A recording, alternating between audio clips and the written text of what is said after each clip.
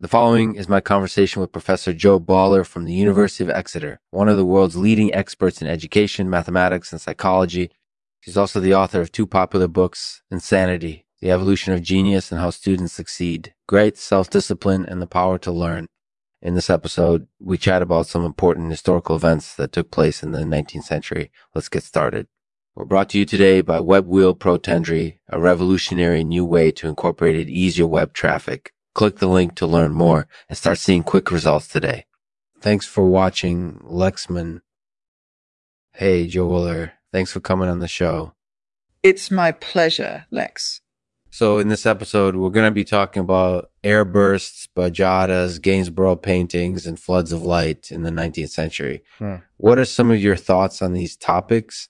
Well, I think that airbursts are a fascinating phenomena. I mean, they can be really scary and they can cause a lot of damage, but they also have this amazing and mysterious quality to them. Yeah, absolutely. I think that Bajadas are definitely a unique experience. And I find them quite amazing because you can see the landscape sort of folding in on itself. It's like a triplication of the world. That does sound pretty awesome. Gainsborough paintings are also very interesting because they're very atmospheric. They capture this sense of light and darkness and brightness, which is really unique and eye-catching. And finally, floods of light can be really beautiful and awe-inspiring. They can add this extra layer of depth to landscapes and scenes. Yeah, definitely. So do you have any thoughts on why these events happened in the 19th century? Well, I think that there are a lot of different reasons for things to happen in the 19th century. For example, there was a lot of industrialization happening at that time, which led to airbursts and bajadas. And also there were new technologies like floods of light being created. So it was really an era where all kinds of new things were happening, which made for some interesting historical events. That makes total sense. So let's chat about some of those events a little bit more specifically. First off, let's talk about airbursts. What do you think is behind their prevalence in the 19th century? I think that airbursts might have been more common in the 19th century because there were more technological advances happening at that time, which enabled people to create them more easily. For example, electric lighting was becoming more widespread, which allowed for brighter lights and thus eased the chances of airbursts happening. That makes a lot of sense. So what do you think are some potential dangers associated with airbursts? I think that there are a lot of potentially dangerous risks associated with airbursts. For example, they can cause a lot of damage and they can also be very scary for people who are nearby when they happen. So it's important to take precautions when they occur so that everyone involved is safe. Absolutely. So what do you think is the key to minimizing these risks? I think that it's important to be aware of the potential dangers and to take the appropriate precautions. For example, if there are any nearby buildings or areas that could be damaged by an airburst, then it's important to make sure that they're not affected. Yeah, that makes a lot of sense. So let's talk about another event from the 19th century, which is the Bajada. What do you think is behind their prevalence in that time period? I think that Bajadas might have been more prevalent in the 19th century because there were more people traveling and exploring the world at that time. So they were probably more likely to experience them because they would be traveling through different terrain and landscape. That makes a lot of sense. So what do you think are some potential dangers associated with Bajadas? I think that there are a lot of potential dangers associated with bajadas. For example, they can be dangerous for people who falls down them because they can get injured very easily.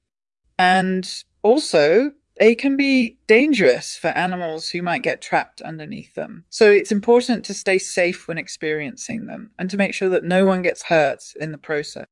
Yeah, that makes a lot of sense. So let's move on to another event from the 19th century, which is Gainsborough paintings. What do you think is behind their prevalence in that time period? I think that Gainsborough paintings might have been more prevalent in the 19th century because they were seen as luxurious at the time. People tended to associate them with wealth and luxury, which made them popular among those who could afford them. That makes a lot of sense. So what do you think are some potential dangers associated with Gainsborough paintings? I think that there are a lot of potential dangers associated with Gainsborough paintings. For example, they can be damaged by water, which can lead to fading and cracking of the paintwork. And also they can be damaged by light, which can cause them to lose their coloration.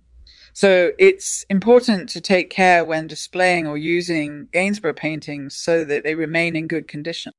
Yeah, absolutely. So let's wrap things up by talking about floods of light in the 19th century. What do you think was behind their prevalence in that time period?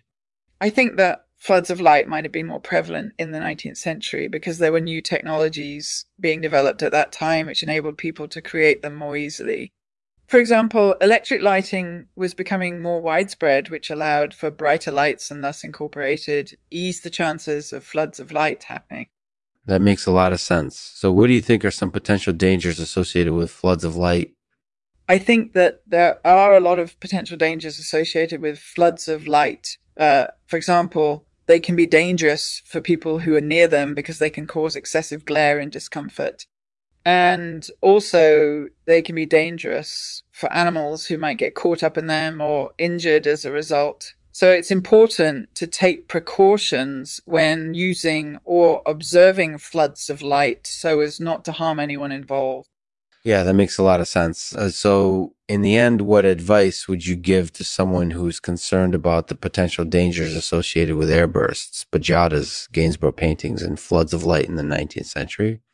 I would recommend that they be aware of the potential dangers and to take appropriate precautions accordingly. And also, I would recommend that they learn as much as they can about these events so that they can have a better understanding of them and their risks. That's a great advice, Joe. Thank you for sharing it with us. No problem. Thank you for having me. Thank you for listening to the Lexman Artificial Podcast. In this episode, we're discussing JoBoaler with Lexman. JoBoaler is a world-renowned professor of educational psychology and mathematics and the co-founder of the Tripleburger Educational Group, which creates personalized learning plans for students. She's also the author of 2 best-selling books, Insanity, The Evolution of Genius and How Students Succeed, Grit, Self-Discipline, and the Power to Learn.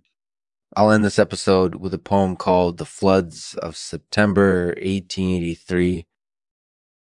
The floods of September 1883 were fearful and strange, but we who lived to see them remember them with awe. For in those days, new technologies were born, which would cause floods of light in almost every decade